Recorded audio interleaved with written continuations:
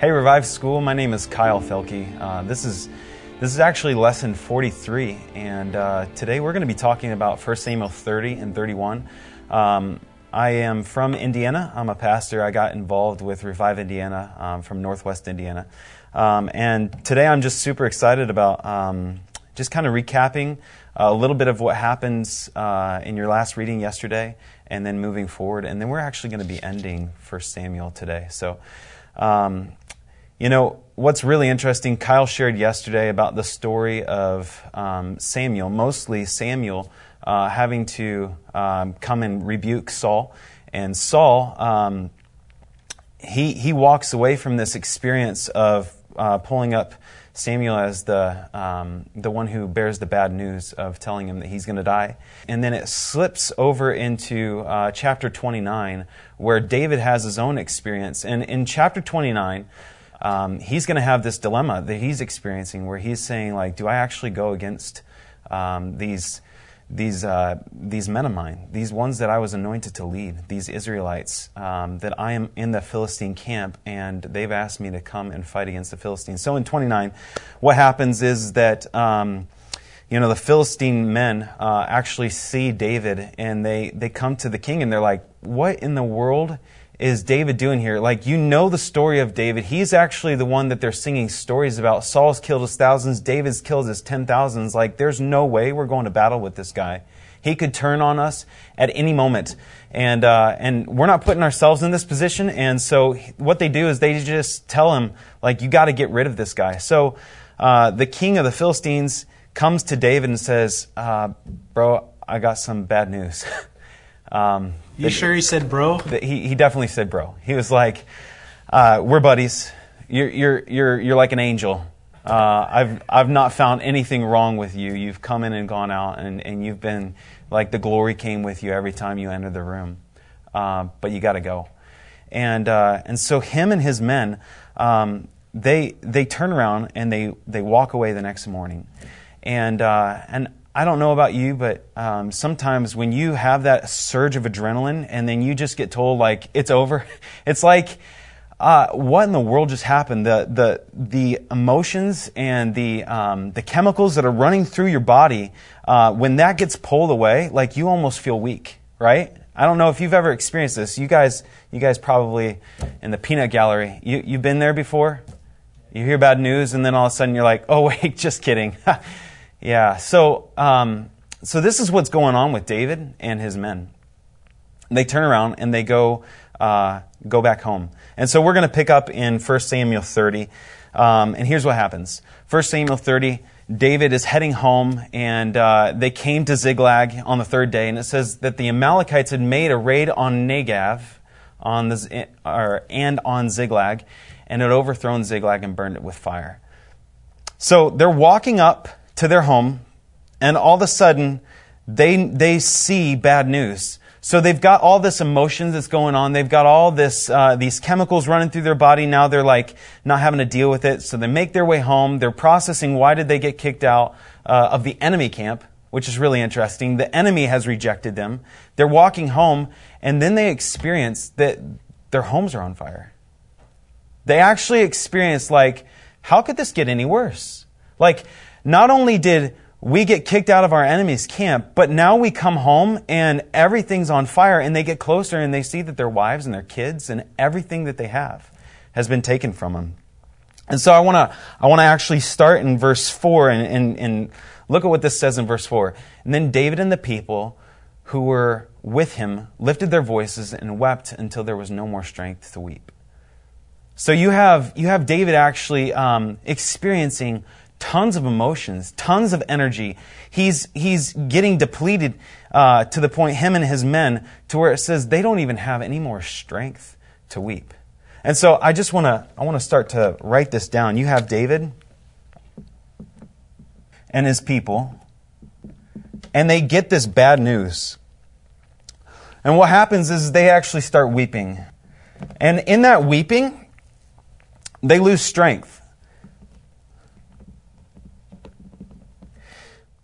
So their loss of strength. And here's what's interesting is that if you go on into verse 6, it says, "Moreover, David was greatly distressed because the people had spoke of stoning him." And it says that the people were embittered, each one because of his sons and his daughters, but David strengthened himself in the Lord. So I want you to pause here for a moment. We see that both David and the people are weeping and they lose strength. And then all of a sudden it says that David is even in greater distress because the people are speaking of stoning him. Now, if you got to think about this for a moment, you got to wonder, like, where are they going to find the strength to stone David if they can't even cry?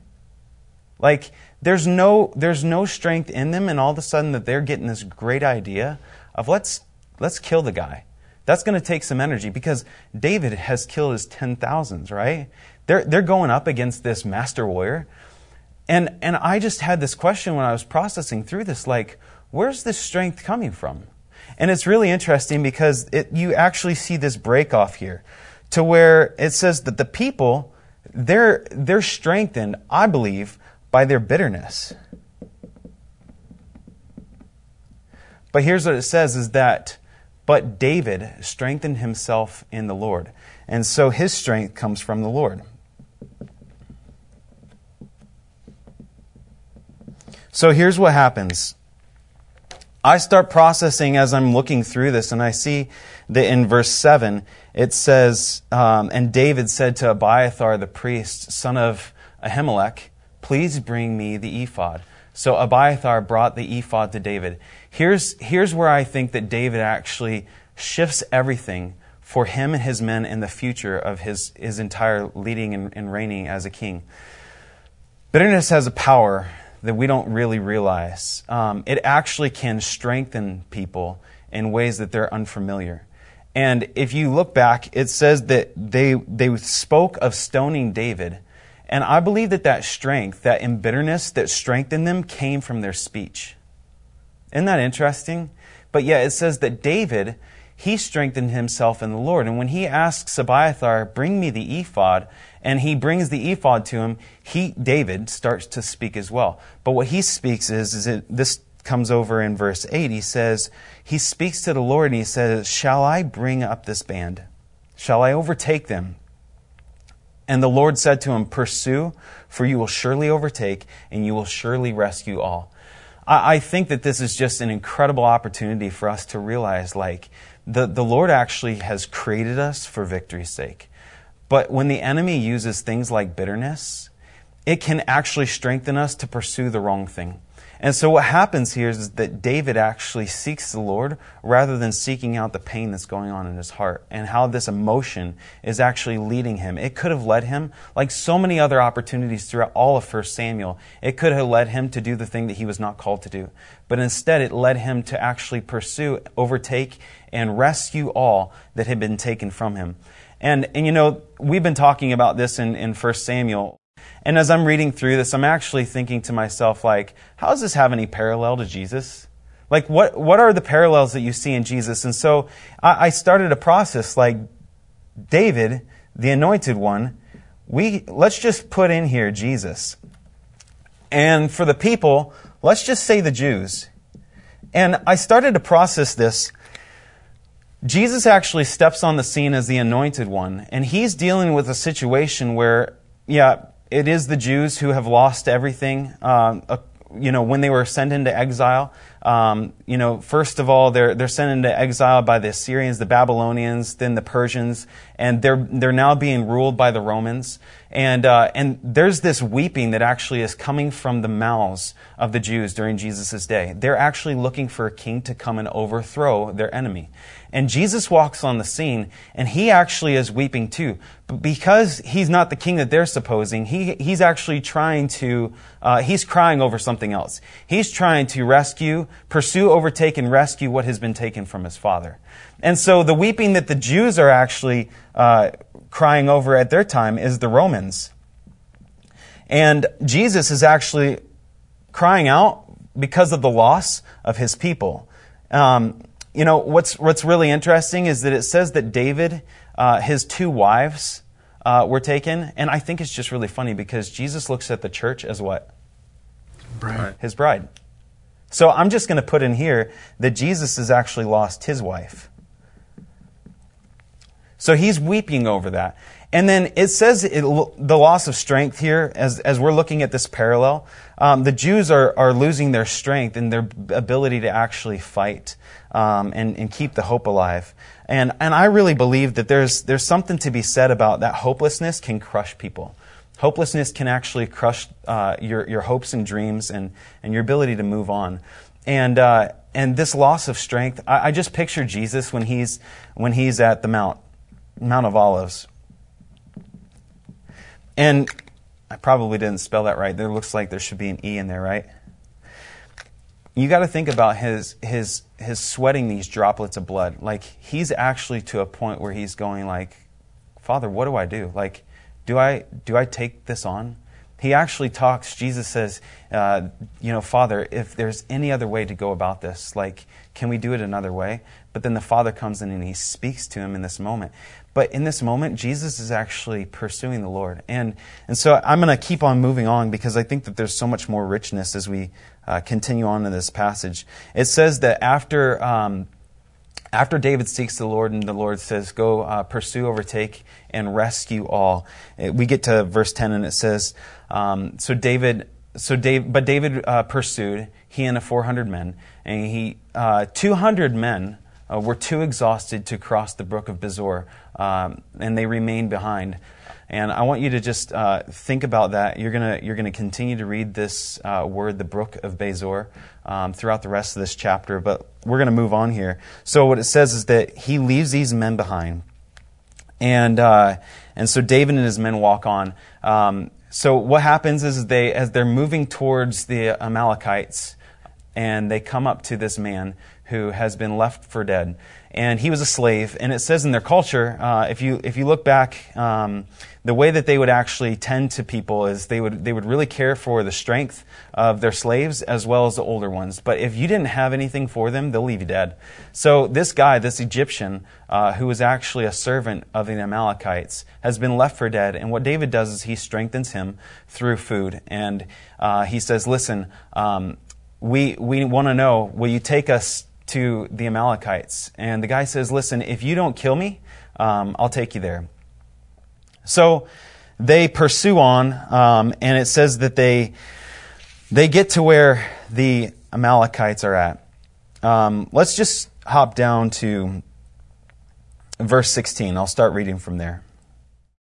And when he had brought them down, behold, they were spread over the land, eating and drinking, dancing, because all the great spoils that they had taken from the land of the Philistines and from the land of Judah.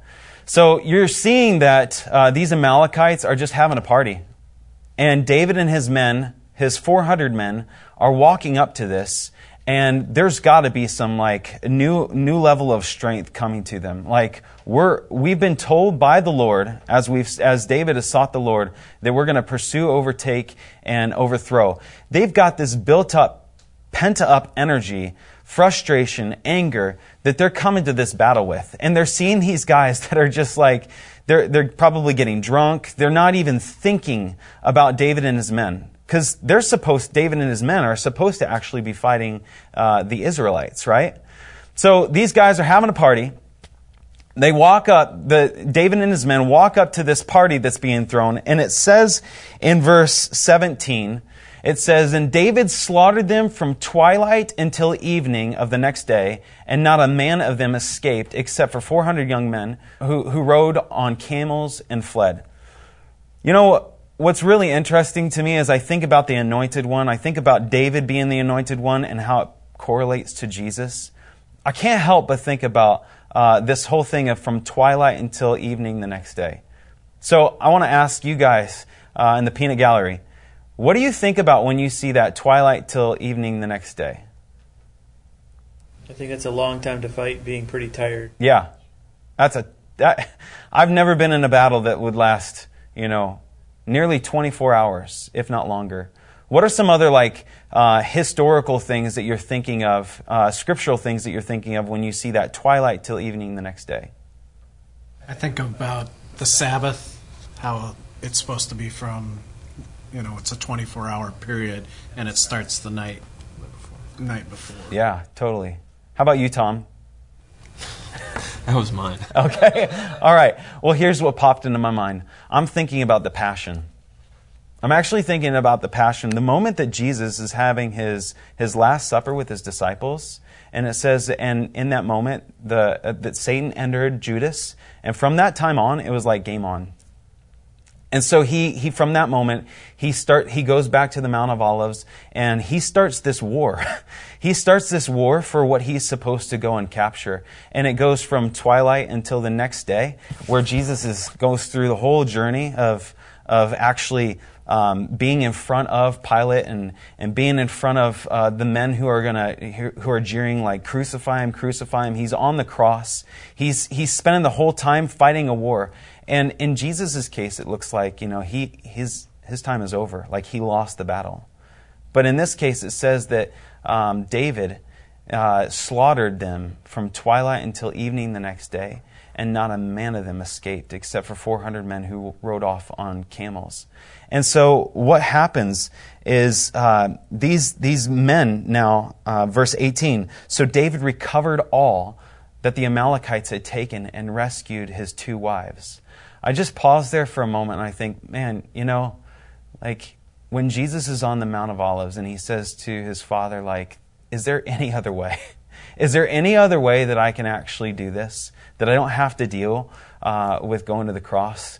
But his Father says, this is the way. And he goes, not my will, but your will be done, because I see the joy that's set before me. I will endure the cross. And so what he sees that is before him is that he's going to recover his wife. And so I see that David is actually foreshadowing Jesus going and getting his wife back.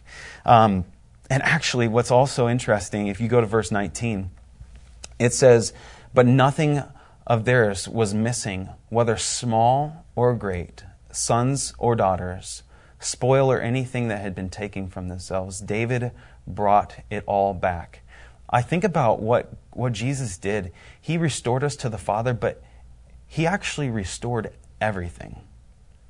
Yes, he got his wife back. The Father gets his sons and daughters back. But if you look back, it says in verse 19, neither small nor great, nothing was missing.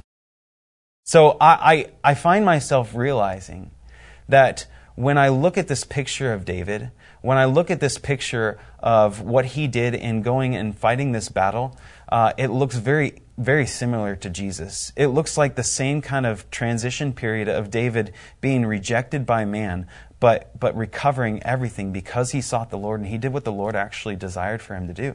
And so in this process, David recovers everything. And in verse 20, let's start in 22, or let's go to 21, sorry. It says, then David came to the 200 men who were too exhausted to follow David, who had also been left at the brook of Besor. And they went out and met David and to meet the people who were with him.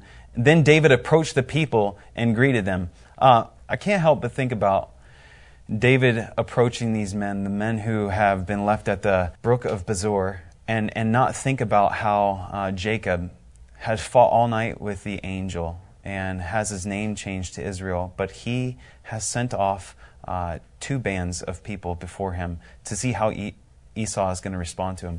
And so I actually am seeing in my mind David approaching these men, and the men coming out and greeting him, and probably now on the other side, the men wondering how are they going to respond to us since we didn't go and fight the battle. And what David says, it says that he greets him. This is really interesting. Verse 22, check this out. It says, then all the wicked and the worthless men among those who went with David said, because they did not go out with us, we will not give them any of the spoil that we've recovered, except for every man, his wife, and his children, and that they may be led away and depart. And so what I thought was really interesting about this is the first people that jump up to speak are the fools. They're actually the ones who are like, so filled with such bitterness and anger that all their decision making is actually thinking selfishly and to cast out even their own family. So check this out. It says, because they did not go up with us, we will not give them any of the spoil that we have received. And so here's what's crazy to me is you think about the people, as we referenced earlier, the people weeping, loss of strength, bitterness. It turns them to the place where they think that they actually have the strength to go and be David. David is weeping, loss of strength. He actually starts to seek the Lord, and he gets his strength from the Lord, and he comes out of it from a different angle. He starts to lead the people forward. He starts to say, let's go and take everything that has been captured from us. The Lord actually is for us and not against us. And so as David goes forward and he leads these men, yes, the 200 stay behind, but the 400 that he leads forward, he's actually using some of their bitterness and he's directing it in another way. He's using their strength of bitterness and he's directing it in a way. And for a lot of us, like we kind of have this idea, our desire is to actually lead really healthy people, but too often we actually we neglect to lead people who actually need our leading. If we've sought the Lord, it should be a strength for us to actually teach people how to walk out strength, not through bitterness, but through seeking the Lord. And so what David does here is he allows what's going on in the hearts of those men. It comes forth first. And I'm sure that it's what those 200 men were expecting. Yeah, we're probably going to get our wives and our kids back, but we're going to get kicked out because we didn't go to battle. But then David says this. He says, you must not do so, my brothers, with what the Lord has given us, who has kept us and delivered us into the hands of the band that came against us. I think it's just, it's a critical moment for David to actually show his leadership. He's actually saying it wasn't our fight, it was actually the Lord's fight. How did he get that? Like, to be honest with you, I think that was the sign of selflessness that David exposed when he actually saw that it was because of the Lord. He got a strength from the Lord, and I'm going to give all the glory to the Lord. When we find our strength coming in bitterness, we're going to take all the accolades for any kind of victory that we win, and sometimes it's not even a healthy victory. It's not even the victory that we should desire to win. And so David says, listen, this is the Lord. He's the one that gave this to us, and it says, and who will listen to you men in this matter? For as his share is who goes into the battle, so shall the share be of those who stay with the baggage, that they shall share alike. I think that it's even interesting that David points out, like, listen, these men have actually done something noteworthy. They've stayed with the baggage. They weren't just like worthless people. They actually protected what we did have left. And that's a true sign of a leader is when you find issues going on, when you find failure going on, but you can actually lead people by saying, but I see this in you. I actually honor this in you. And everybody else should see the same thing. And you're going to get credit just like everybody else. It reminds me of Matthew 20. When Jesus tells the parable of the man who goes out in the beginning of the morning, and he says he buys land. He actually let me just read it. Matthew 20 verse 1. It says, "For the kingdom of heaven is like a landowner who went out early in the morning to hire laborers for his vineyard. And when he had agreed with the laborers for a denarii for the day, he sent out into the vineyard. And he went out and about the third hour, and he saw others standing there idle in the marketplace. And to those he said, you also go into the vineyard, and whatever is right, I will give to you. And they went out." Verse 5, it says, "Again he went out about the 6th hour and the 9th hour, and he did the same thing. And about the 12th hour he went out, and he found others standing around, and he said to them, 'Why have you been standing here idle all day long?' And they said to him, 'Because no one has hired us.' And he said to them, 'You go into the vineyard too.' And when evening came, the landowner of the vineyard said to the foreman, 'Call the laborers out and pay them their wages, beginning with the last group to the first.' in this last verse, and when those hired about the 12th hour came, each one received a denarii. So they actually received the same thing that the ones who at the beginning did. And here David actually does the same thing. He says, listen, those who stayed with the baggage are also going to get the same spoil as those who went out and fought the battle. So if we go back to 1 Samuel 30, I think it's if we go back to 1 Samuel 30, we see in verse 23, he says, you must not do so, my brothers, for whatever the Lord has given us, He has kept us and delivered into the hands of them who came against us. And who will listen to you in this matter? For as his share, who goes out in the battle, so shall be the share of the one who stayed in the baggage. And then it says this, so it has been from that day forward that He made it a statute and an ordinance for Israel to this day. So what you see happen here is that David is actually establishing his type of leadership, that he's saying, like, everyone benefits from my kingdom. Like, everyone benefits from the battles that the Lord has given us and won. And I just think about Jesus. Like, everyone has benefited from Him going to the cross. He had this battle that He went through. We call it the Passion story. We think about the night that He was betrayed all the way to the place of the crucifixion. And in that moment, we see that Jesus actually recovers all, and everyone receives the benefit from the kingdom. So from that place, David actually says, listen, you guys get spoiled, but I'm also going to start giving it to the rest of those in Israel. And he starts handing out some of his spoil that the Lord had given him from his enemies. He starts scattering it to his friends and others throughout Israel. And then it jumps into chapter 31. So in that same time that David is actually fighting this battle, you see Saul losing a battle. And in Saul's battle, he loses the battle because of the issues that are going on in his heart. And the Lord actually hands over, He actually restores to David what Saul has done. And it's just like the enemy. The enemy actually crucifies himself or kills himself, falls on his own sword by killing Jesus. What's really interesting is that Saul, he knows he's getting pursued on all sides, and so he falls on his sword. The enemy, Satan, actually fell on his own sword the day that he crucified Jesus.